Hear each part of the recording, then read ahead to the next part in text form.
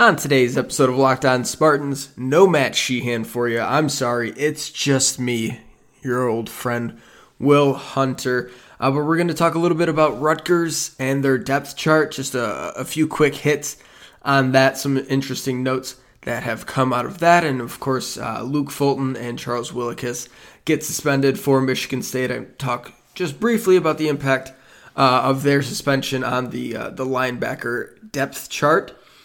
And then we will get into our special teams breakdown and finally be joined by Nicole Auerbach of The Athletic and Big Ten Network. You are Locked On Spartans, your daily podcast on the Michigan State Spartans, part of the Locked On Podcast Network, your team every day. Hello and welcome back to another episode of Locked On Spartans. It is Tuesday, October 20th. The year is 2020. I'm your host, Will Hunter, riding solo today.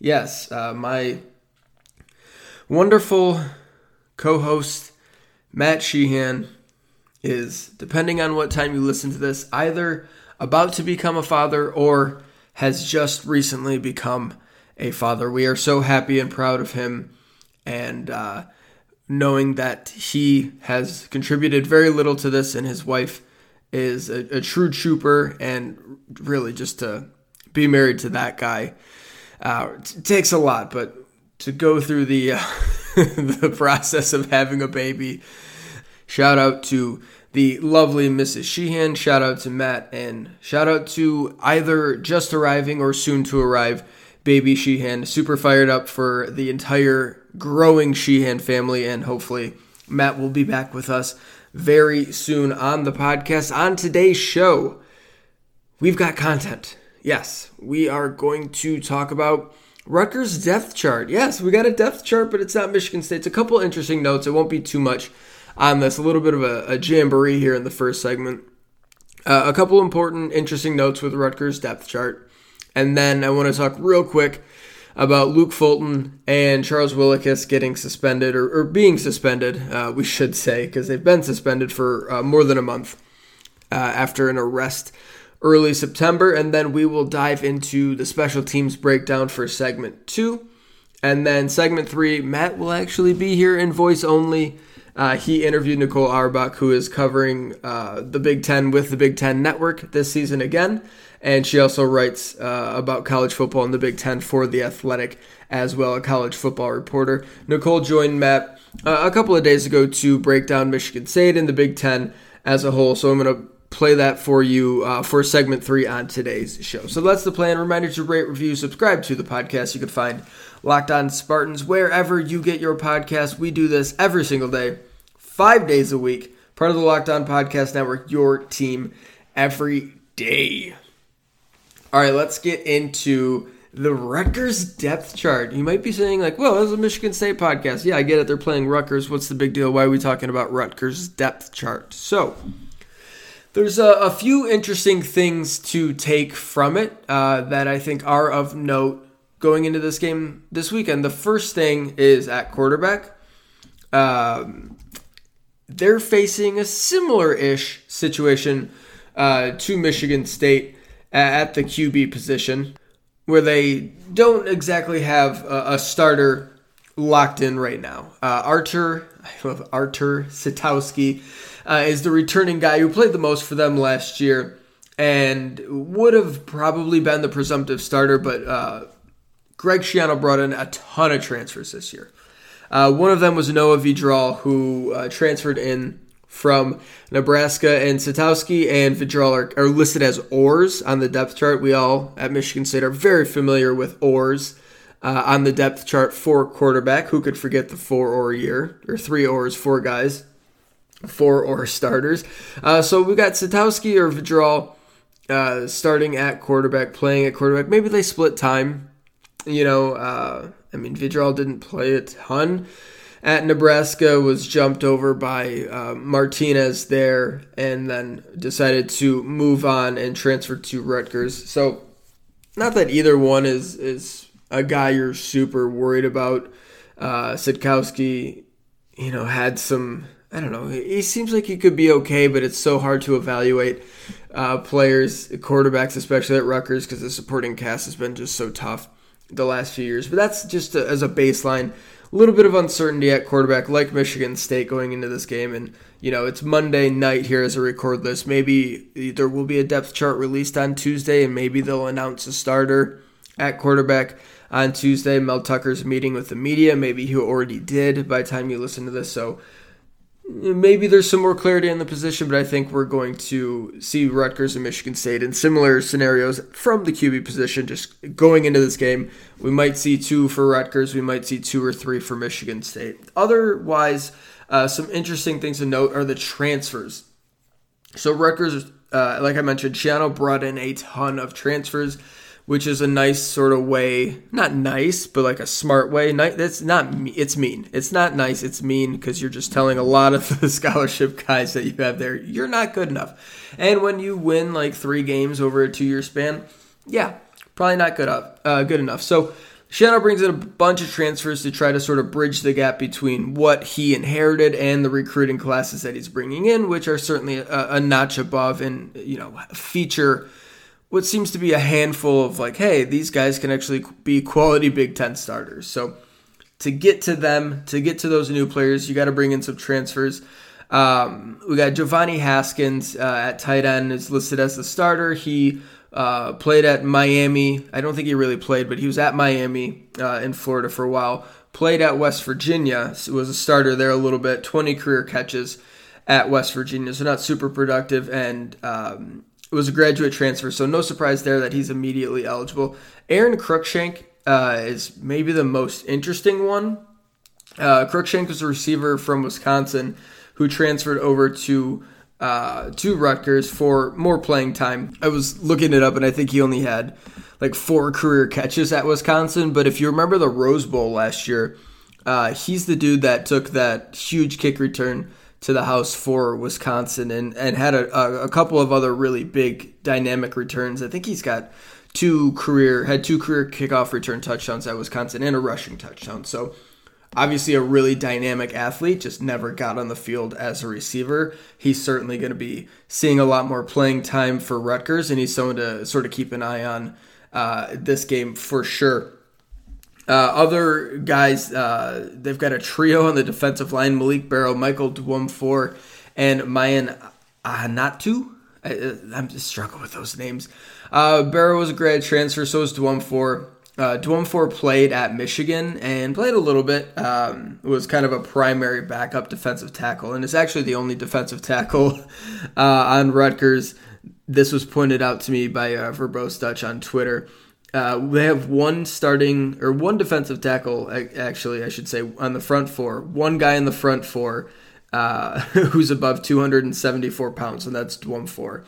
Everyone else is, 265, 265, 241, 248, 270, 254, 274. Like, it's not a big group. So that's something noteworthy from the depth chart as well. But Dwumfor is certainly going to be a step above from the type of player that Rutgers was using there. And we got to remember, as my phone alarm goes off, like these guys that have transferred in there, like they didn't transfer because they were doing so well at the other place, right? Dwumfor was kind of in a jam and getting passed over by younger guys. Ahanatu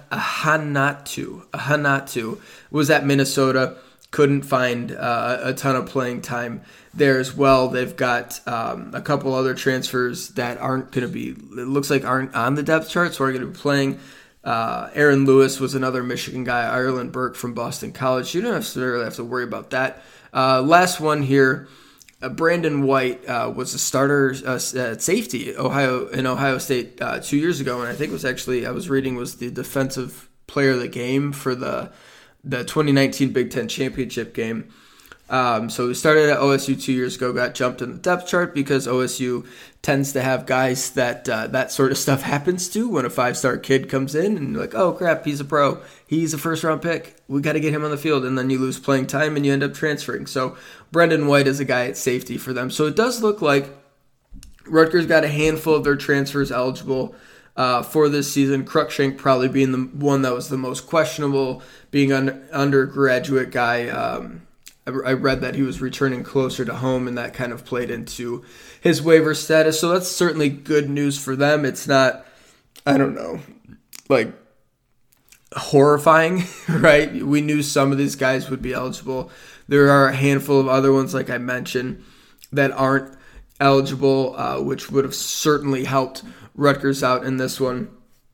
So it's not all bad, but, a little bit more firepower for Rutgers that we were kind of like, we'll see if they've got it.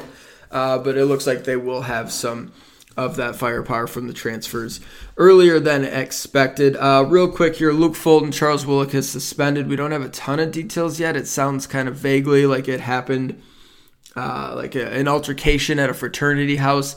Sounds like a fight. Based on what I've been reading, it sounds like Luke Fulton and Charles Willick got into a fight at a fraternity house. We don't have many details other than that. We don't have anything on Willick because his records are sealed. Fulton's was aggravated assault that is now down to misdemeanor assault and battery. There was word that, it wasn't an overly serious, like nobody was like great bodily harm or anything like that.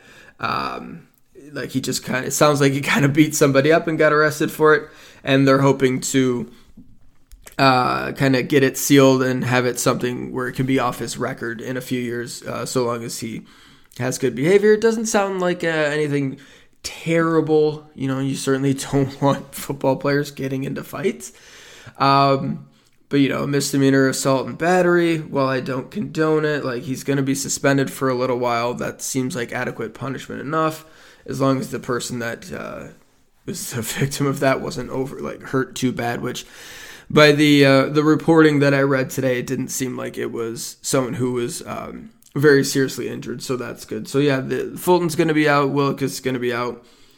In terms of football stuff, who knows when they'll be back? It may be something where they get suspended for the season, and whatever the suspension is, I'm fine with it, honestly. Like, if you have freshmen getting into fights with just regular students for whatever reason, and you're Mel Tucker, and you we're not going to do that here. I'm cool, kind of, lay down the law, man. Like, suspended for the season, suspended for the first 4 games, 6 games, whatever it is. Whatever you got to do there. But Fulton was, like we talked about yesterday, expected to be a contributor and the 2 deep, not going to play a ton. Backup middle linebacker, I guess, would be the way that you would most think he would get on the field. Subbing in for Noah Harvey, maybe in on sub packages. He was a really well thought of recruit, but not someone that we thought was going to be one of the top 3 or even 4 linebackers, maybe the 5th linebacker. And then Willick is a former walk-on, which I guess anything you get from him would be, despite his last name, completely unexpected. And if you get it, great. I don't think he was going to be contributing this season. It's honestly like the bigger thing is like, why are you guys fighting with? I get it. Whatever, it happens. You're young, college. Maybe you were drunk. Maybe you were having guys talk crap to you, whatever it is. Like, come on, let's be a little bit smarter than that, maybe. That's the bigger thing here, because I don't think either guy was going to be, majorly contributing to the football team this fall. All right, let's pause here. When we get back, we'll do some special teams breakdown. I went too long on that. My apologies. But we'll do some special teams work here in a second. But first, a word from RockAuto.com. RockAuto.com is a family business serving auto parts customers online for 20 years. Go to RockAuto.com to shop for auto and body parts from hundreds of manufacturers. They have everything you need, from engine control modules, brake parts, to tail lamps, motor oil, and even new carpet. Whether it's for your classic car or daily driver, get everything you need in a few easy clicks, delivered directly to your door. Best of all, prices at RockAuto.com are always reliably low, and the same for professionals and do-it-yourselfers. Why would you spend up to twice as much for the same parts? You wouldn't. That doesn't make sense. Don't do that. Instead, go to RockAuto.com right now and see all the parts available for your car or truck. Right, locked on in there. How did you hear about us box, so they know we sent you. Amazing selection, reliably low prices, all the parts your car will ever need. RockAuto.com. And today's episode is also brought to you by Coors Light. Oh, I'm so glad we've got Coors as a sponsor. Absolutely fantastic. In this day and age, guys, do you ever feel like you always got to be on? Like, it's just busy nonstop. There's always so much going on. I know Matt and I always feel like that. We're just checking Twitter. Matt was on Twitter. He's in the hospital checking Twitter while soothing his wife, who is like not going through the childbirth, but like the process of like, yeah, we just got to the hospital and we're going to start the birthing. Like, man, you got too much going on in your life. And sometimes we all feel like we've got too much going on in our life, but every now and then it's important to stop and reset. That is when you reach for a Coors Light. It is mountain cold refreshment made to chill. And I know for me, I'm looking forward to this Saturday. We got Monday. We're done with Monday. Today's Tuesday. We got to get through Tuesday, Wednesday, Thursday, Friday. We got a work week, 5 days out, 4 days out, whatever the math is. It doesn't even matter. When we get to Saturday and when the ball is teed up on the Michigan State turf and we've got the Spartans on one side and we've got Rutgers on the other side and toe meets leather and we're all on the couch watching BTN at noon for the bigger noon kickoff, it's time to chill, and I will have a Coors Light right by my side, and you should too. It is the perfect college football watching beer. They are easy to drink. They are refreshing. Mountain cold refreshment. Mountain cold refreshment made to chill. You can't do any better than that. Coors Light is the one I choose when I need to unwind. So when you want to hit reset, reach for the beer that is made to chill. Get Coors Light in the new look delivered straight to your door at get.coorslight.com. Celebrate responsibly. Coors Brewing Company, Golden, Colorado. All right, special teams time. It's time to get special. Clap your hands. Special. Sorry. Okay, so a few things noteworthy in the special teams group this season. I guess kicking is where we should start. Field goal kicking. Yeah, that's okay. Matt Coughlin struggled last year. That is not a surprise. His field goal percentage plummeted from 81.8% all the way down to 68.8% his junior season. Was just a shade below 79% as a freshman, 82% as a sophomore, and then just a very not nice 69% as a junior. So I think the pressure is a little bit there still. I know there were some rough stretches early, and then he kind of rebounded a little bit. Made some kicks. Matt's never really had the leg to make big, long kicks, but went, here we go. Yeah, so 0 for 3 against Arizona State, 1 for 2, 2 for 3, 1 for 2, 0 for 1. Then finished the season just missing 3 total kicks in the last 5 games. So did okay there in the back end, was kind of right around 80%. You'll take it. It was an improvement, certainly, from the middle stretch of the season. Like, I'm just looking at his game log. 0%, 50%, 66.7, 50, 0. Like, it was like a mountain of crap. It started at 0, went up to 66.7, and it dropped back to 0. And then he sort of found his form again. So that's certainly the spot we're going to be watching. I would assume that he's going to get the first crack at kicking. He is a senior. His competition, like last year, there just wasn't competition. He's now got competition in Jack Olson, who is a true freshman scholarship place kicker, was the number 4 kicker in the class of 2020. Obviously one of the best kickers in the country. So that's, kicking recruiting is a crazy world. And who knows? Honestly, who the hell knows what you're going to get from a true freshman kicker? I guess it's nice that he doesn't have to kick in front of 50, 60, 70, 80, 90,000 fans. That's usually a big adjustment for a college kicker. But he'll have to do that this year, so who knows? I would assume Coughlin's going to win the job, but maybe Jack Olson gets it. You look for Coughlin to sort of rebound, continue that rebound that he finished the season with last 5 games. Not great, but certainly an improvement from the middle 6 games of the season, where he really, really struggled and could kind of rebound into the Matt Coughlin of old, where he's going to make all the extra points.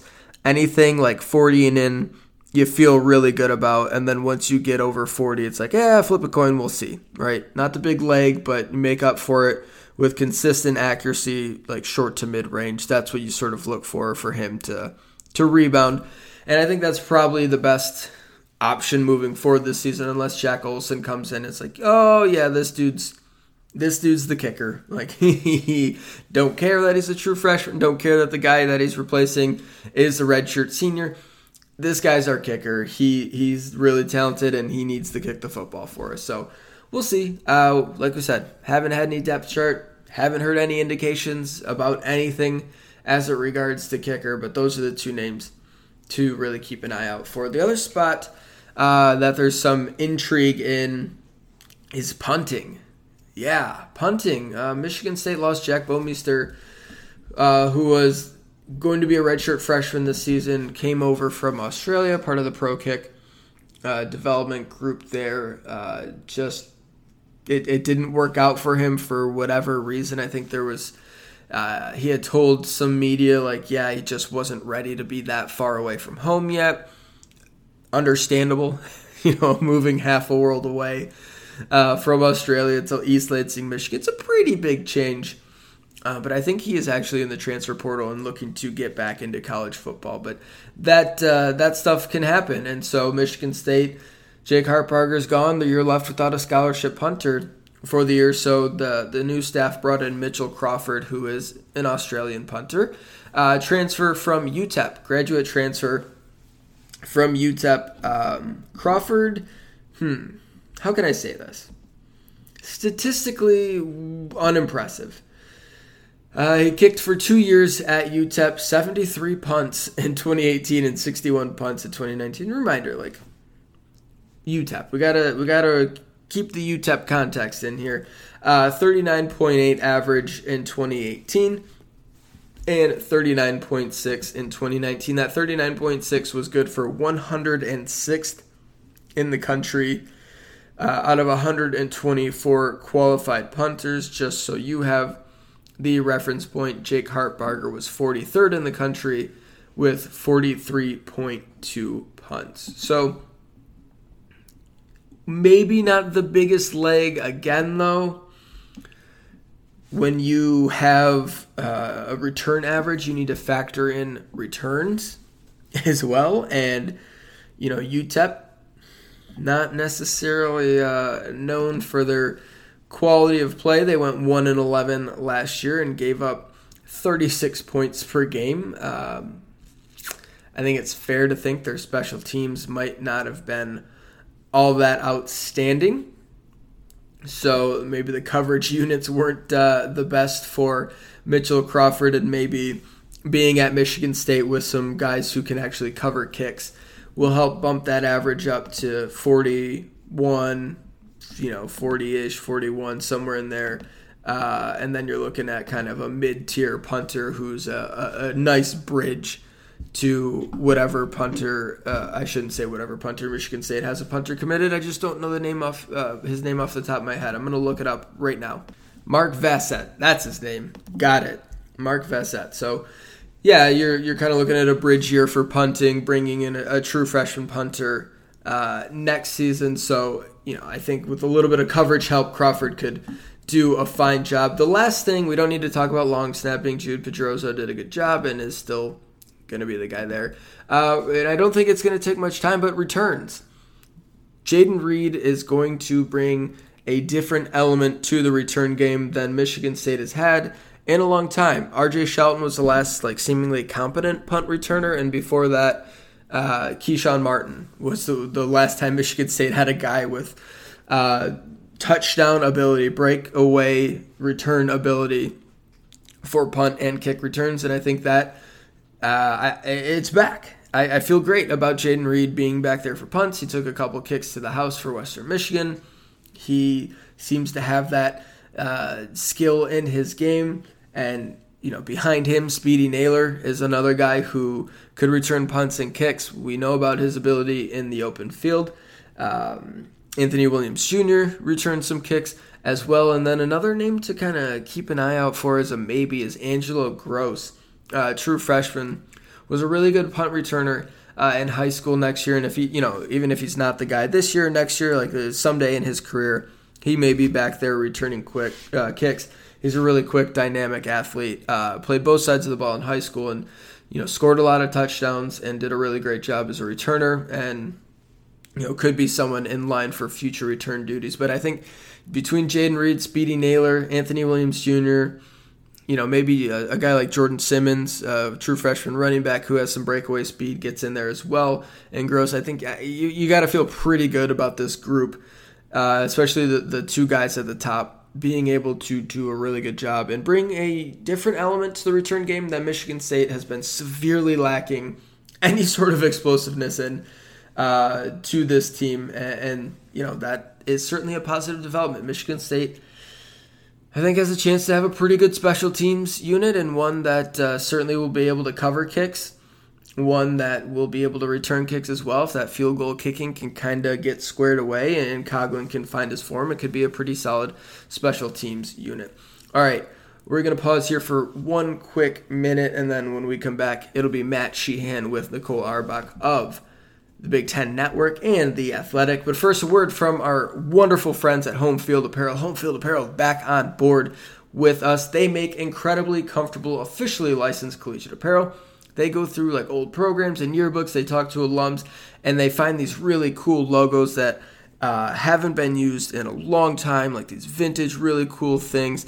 And they make t-shirts and sweatshirts and other types of shirts out of them. They are absolutely fantastic. They launched their Michigan State line at the beginning of August, and it is fantastic. If you haven't seen it yet, you need to go to homefieldapparel.com to check it out. And it's not just Michigan State. They've got so many schools. Like you're going to go on there, just click a random school and you'll find a shirt that you're like, I didn't know I needed this Pitt shirt, but now I have to buy it. I had no idea that I needed a Colorado State or Colorado University of the Mines. What is it? School of the Mines, CSU Mines, whatever it is. Slippery Rock. They've got an incredible Slippery Rock gear. You'll be like, oh, I guess I'm going to buy this Slippery Rock hoodie. I had no idea I needed it, but I need this. And they have a bunch of Michigan schools as well. Central Michigan, Eastern, Western, Northern, Grand Valley, Ferris State, Wayne State, UDM, and Hope. No U of M, though. We appreciate that. And like I said, they just dropped that vintage Michigan State line on August 1st, so go check that out. Homefieldapparel.com. And right now you can get 20% off your first purchase of Homefield Apparel gear at homefieldapparel.com with promo code ONSpartans. One more time, 20% off your first purchase of Homefield Apparel gear at homefieldapparel.com with promo code ONSpartans. All right, we are super pumped to be joined by college football writer for The Athletic, Big Ten Network analyst. She's been on Sirius XM and even CNN this week. And now, somehow, I don't know how this happened, but now Locked On Spartans. Nicole Auerbach. Nicole, thank you so much for joining us. How are you doing on this Friday? I'm hanging in there. Happy to join and talk some football. Speaking of hanging in there, it seems like college football as a whole is just kind of hanging in there as well. Just point blank, how surprised are you that the Big Ten is going to be playing this season, knowing what we know has happened over the last few months? Yeah, I mean, I don't know if it's a surprise. I think, when everyone else, decided to play and have played through disruptions, as we're seeing, even in the SEC this week, I mean, these were pieces of the puzzle that, we weren't necessarily sure how it was going to shake out, right? Like, you could say there's going to be disruptions and postponements and, head coaches that contract COVID and have to miss games. But then, like, when you see it play out, it's still a little bit different. And, it still certainly matters that there are thousands of cases on college campuses, right? Like, those were things that we thought could give people pause or have them, not want to move forward. And they did anyway, right? So, I feel like when that was happening, in SEC, ACC, Big 12, that certainly applied pressure to the leagues that had postponed to spring at that point. So I don't know if it's necessarily a surprise, but just understanding how, as the dynamics in college sports and this person's doing something, why can't I? Sure. Plus coupled with, obviously actual advances in testing, it wasn't the most shocking thing in the world that you saw timelines accelerate. Right on. And just to get into a little MSU talk right now. So us on the show, we have dubbed this year zero for Mel Tucker. So obviously he was brought in February, only had a few weeks with players and pads. He was shut down most of the summer. Is calling this year zero for Tucker reasonable, or is this just our coward's way out of looking at this season, basically? No, I actually think it's a great idea. Love it. All right, there we go. Yep, totally good. I actually think other coaches that are technically in year one should probably steal that because to your point, I mean, it was just the weirdest off season of our lives, and he got the job late, and then you're not physically in person with your players for months. I mean, these coaches are so used to having access to their guys the entire off season, right? Like, and even if it's not direct, they know they're in the weight room, they have, watchful eye. And, these coaches had to get rid of that control and just even their knowledge of what everyone was doing. You can tell them, here's a workout plan for home, but it's not going to be the same as right. getting in the weight room. And I think that Mel seems to be a really good communicator. He definitely, utilized Zoom and what you have right at your disposal. But absolutely it's behind what you would normally be. It's also, it would have been behind anyway, just because normal coaching changes happen in December. Right. So it was just such an unusual position. So yeah, I think you've obviously got to, extend that grace period. And I think even the fan base, you're still getting to know your new head coach. Love it. Love that you signed off on that. All right. So now we could use it moving forward with no hesitation. Perfect. All right. And just like I was saying, so we're recording on Friday right now. We got some good vibes going heading into the weekend. Let's just keep the good vibes going. What's one thing that should excite MSU fans about the season, or like a point of optimism, or what makes green and white fans smile about this upcoming season? Well, again, I really, from other folks around the industry, people really like Mel Tucker, right? And I think that you've seen reasons why you should, right? I think he handled, just the racial injustice and all the unrest in the country really well, right? He was doing town halls and he was making sure that his players felt supported. And so to me, I think you start there, and just the way that the program is evolving. And listen, I went to Michigan. Don't turn off the podcast now. But all right, and we're gonna wrap it up right now. No, that's good. But so I know a lot of Michigan State grads, and listen, I know the frustrations. It was the same staff. It was stale. It was the same old every single year, right? This is a breath of fresh air. This is modernizing things. This is a head coach who wants to engage, and do Instagram lives and all these different things and be in spaces. My colleague Colton Pouncey did a great story on the virtual recruiting visits and how they're doing that, right? All of these things that you really need to do in 2020, especially in a weird year. And again, Colton did a great job kind of profiling the whole staff. So I think there's just a lot of excitement there. So again, it's we can talk, about, positions and, who's going to win certain jobs. But I think you really, again, in a year zero, which I'm now feeling, it's really about the foundation, right? So it's about who he hired as assistant coaches and what they can do. Because, again, we saw this in other leagues. I think we're going to probably see it in the Big Ten. There was some sloppy play early, right? People didn't quite install, all their defensive, their defensive schemes, the offenses, the simpler ones were a little bit easier to grasp coming out of the gate, right? But so you're going to have some of those growing pains, no matter who's at quarterback, no matter who's playing for Michigan State. But I think you've got to just have faith in the foundation and the people in the program. And like I said, I just think they've been really proactive, in recruiting. And, obviously, we make fun of Colton's tweets about the height of everyone that Mel is recruiting, right? But clearly there is an athlete, there is a mold, there is a when you're recruiting in the Big Ten, you have to figure that out, right? Mark D'Antonio and then the best Michigan State teams were those under-recruited guys, developing a 2 or 3 star guy into a 5-star player, right? And you're seeing the philosophy and the way that this staff is recruiting, what they're looking for. I just did a feature on Indiana football, and it's when you're in these positions where you're not always going to, or in Indiana's position, ever going to like out recruit in Ohio State on any player. You're looking at the development pieces. You're looking at the strength and conditioning program. And again, like what type of athlete you're starting with and the body type and the positions and, really what you're emphasizing. So anyway, to me, like, again, like the X's and O's, the on-field stuff will happen. It might be sloppy. We'll see how different positional things shake out for MSU. But I just think, from everything I've heard and read and talked to Colton about the staff and the foundation seems very solid. That's good enough for me to get fired up about the season. I mean, that works. Like you said, I mean, if you're not gonna if you're looking at it as like year zero, like it's not like we need to win X amount of games, right? Like you're looking for kind of that ambiguous growth. Almost like a 9-game preseason, if you will, which is, I feel like, a healthy way of looking at the season. I know I won't actually end up looking at it. I'll be upset with every loss, like the crazy fan that I am. But yeah, like right now heading into the season, I feel like that's the right mentality to be in. No doubt. Well, and hey, at least Michigan State isn't getting out here and complaining about their schedule every chance they get, like Nebraska. Yeah, that's weird, right? I mean, that's tremendously strange to not look at a game as if it's an opportunity, but instead just kind of cry about complain. It. Like, okay, all right, that's not just weird. Okay. Well, okay, it's not just weird to you, and also like, do they want to join the East?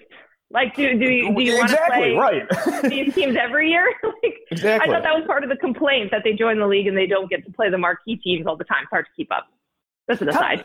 Kind of to go along with that. So you do obviously a lot of work for the Big Ten Network as a whole. You cover the whole Big Ten. Who is the best fan base to interact with? Is there one that just sticks out a little more than the rest for whatever reason you have? Well, I think that, like the blue blood types, the Michigan, I mean, again, as a Michigan grad, Michigan fans are terrible, right? Like they're just, they're a lot. You're never happy. There's the arrogance. All the cliches are there. Ohio State fans, they're also terrible.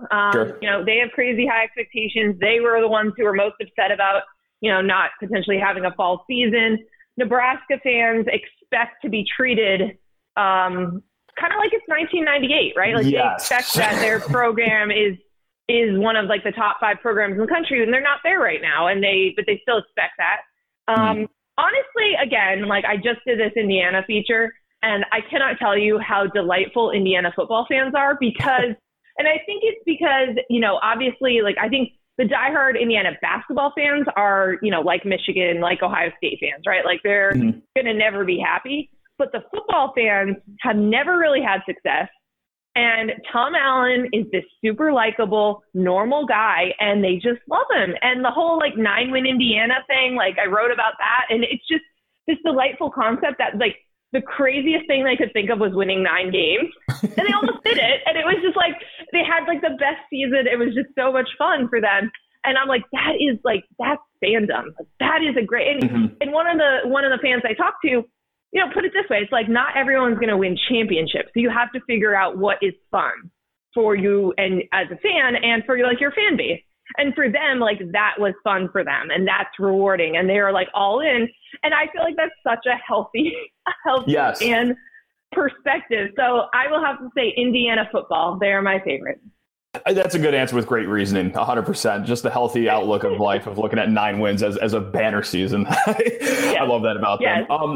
I want to bounce an epiphany I had the other week on you and see your thoughts on it. No coaches in the whole conference are in the hot seat in the Big Ten this year. Is that true or false? Am I onto something, or am I onto something, but also it's really not that crazy of a thought to have too? What's your take on that? So if you had asked me 3 months ago, is any coach going to be on the hot seat? I would have said, well, it would have to be pretty egregious because we're in a pandemic and all of these athletic departments are losing so much money. They're having layoffs, pay cuts, all of these things, right? It would be a terrible look to go pay a $15 million buyout just to change your football coach. I genuinely thought that people were going to have to rethink the way that they were spending, at least in the short term. And that a Willie Taggart situation wouldn't happen unless, and this was part of the Willie Taggart situation, but it was I guess if you have donors cover the entire cost, but you still have to hire new staff, all of these other pieces, right? So I would have said no. I would have said unless someone was like fired for cause. And then, we're watching what's happening in Texas, right? Like that seems to clearly be headed towards a coaching change with a buyout with Tom Herman. And so I guess I would just not say like never say never, but I would think it would take an awful lot. And it has to be like, again, a place like Texas where like this is just unacceptable for them to have to make that change. So I think like, and I'll put a number on it, but, again, I reserve the right to change it, but like 95% of coaches, 98% of coaches, whatever the number is, should be fine. Like there should not be a change just because you lost a couple more games than you wanted to, right? You were in the middle of a financial crisis. But, I mean, people act very illogically in college sports. And, if there's a lot of pressure at a place like Texas, that can happen. But in the Big Ten, I do think a lot of places, are really either building towards something or have they're not sure who your other option would be if you made a change, right? So, listen, and I understand the frustrations for Michigan fans and expectations for Jim Harbaugh to be winning Big Ten championships, all those things. But I do think, again, you think about the financial crisis, you think about who else could you get? And again, also then you'd have to go pay them money during a crisis. I don't know. So I lean that way, but again, I would have said that for college football at large, and that's clearly not going to be the case in college football at large. For sure. And just last question, just before we right into the weekend here, what's got your eye in week one, just on the Big Ten as a whole, just for the entire Friday, Saturday slate coming up? All right, let me pull it up. Gotcha. Sorry, putting you on the spot here. Yeah. Is it anything I'm from still thinking about the other game? Well, listen. Okay, Rutgers is primetime 20 game minutes from my hometown. Oh, nice. Okay, so sorry, you can always. Okay. I mean, I think you've obviously got to start the Nebraska at Ohio State game. I think we all had a chuckle about that, right? Because you had Nebraska begging to play, and you get to open at Ohio State. So that game should be interesting for a little bit. I do think just from kind of measuring sticks or where to set expectations for a program for the year. I do think that Penn State, Indiana will be interesting from that standpoint. Iowa, Purdue. I mean, I think we're all thrilled to get Rondell Moore back, and Purdue's got all these young playmakers. They're going to be really fun. But that type of game, right? It'll help figure out how the West is going to shake out. And Michigan, Minnesota. I obviously love the Brown Jug game. I love the Jug in Ann Arbor, and it's when it's not on the calendar every year, you feel it. And so I think that one's also going to be good in terms of, again, like a measuring stick game to see, Minnesota lost a good amount, but they, obviously Rashad Bateman's back, Tanner Morgan's there, and then Michigan. And it's like, okay, if you're a Michigan team that's going to contend for Big Ten titles, you win games like this, even in Minnesota coming off like a generational season, right? Mm-hmm. And so, I think those three games to me, and, they're all going to be afternoon, early evening. Like those are going to be ones where it's like, okay, this is going to help me frame how I view these teams for the rest of the season. And again, like what is realistic? And I also think we all need to kind of recalibrate, like what's a good record? In a conference only schedule, you're going to have more losses. So it's like, okay, what is success and kind of figuring that out. But it'll just be a good gauge, I think, for teams that either surprised us last year, showed us that there's still a gap, between them and Ohio State or whoever. And we'll just kind of have a good sense of that right out of the gate. But yeah, you guys, your fan base will enjoy Rutgers with also a year zero coach, or I guess maybe also you could say he was there before. Maybe he doesn't get one, but right, exactly. Rutgers is still they're still in tough shape. So that's not a bad opener for a brand new first year head coach in Mel Tucker either. I was going to say just one more quick question. This can be a yes or no answer. Should I be scared about Rutgers at all, or no? No. Thank you. Okay, that's going to make me fine tonight. Thank you. Appreciate it. Well, Nicole, thank you so much for joining me on this Friday morning. I can't appreciate it enough. That is Nicole Auerbach, The Athletic, catch her on Big Ten Network, and really, are you doing anything else like SiriusXM or CNN once again in the future, or where else can we catch you? Yeah, I pop around on the Sirius channel, sometimes Big Ten channel, sometimes ESPNU radio. So just sort of all over the map. Probably catch me somewhere. Love it. Awesome. Well, Nicole, thank you so much. Hope you have a great weekend. Yep, absolutely. Anytime. I swear Matt is just a perfect 1,000 batting average on just the worst awkward ways to end interviews. I love it so much. He says, I edited that. I cut out him saying goodbye again at the end. Have a good weekend, he says. I think he recorded that like a midday Saturday too. So like it's a little bit more acceptable. Like have some spatial awareness, Matt. You know that's going to get played on a Tuesday. There's no other way for me to end the show. Why are you saying have a good weekend? I love him so much. I miss him so much. Thanks so much for listening to today's episode of Locked On Spartans. We will be back tomorrow with maybe Matt Sheehan, father of one. I don't know. Maybe I think I might call him and see if I can get him on the phone for like 5 minutes. Just like leave the room. You know, I know you're still in the hospital. But just leave the room for like 5 minutes. Baby's sleeping. Your wife's sleeping. Give me 5 minutes. I'm going to try to squeeze it out of him. We'll see how it goes, but we are going to, start maybe reacting to a depth chart. Man, I'm really hoping Michigan State releases a depth chart, but Mel Tucker and some players will be talking to the media on Tuesday. As you're listening to this, before you're listening to this, after you're listening to this, whatever thing that gets said there that is interesting, we will certainly talk about that. If there's a starting quarterback, if we get a starting offensive line, if like maybe Matt Allen's talking to the media, then we feel pretty confident he's going to be starting. Maybe they've got team captains. I don't know. Something interesting will come out of that. And so we will certainly talk about that on tomorrow's show, on Wednesday's show. So we'll hope you join us for that. Reminder to rate, review, subscribe to the podcast. You can find Locked On Spartans wherever you get your podcasts. Matt, take us home. Oh, yeah. Dang it.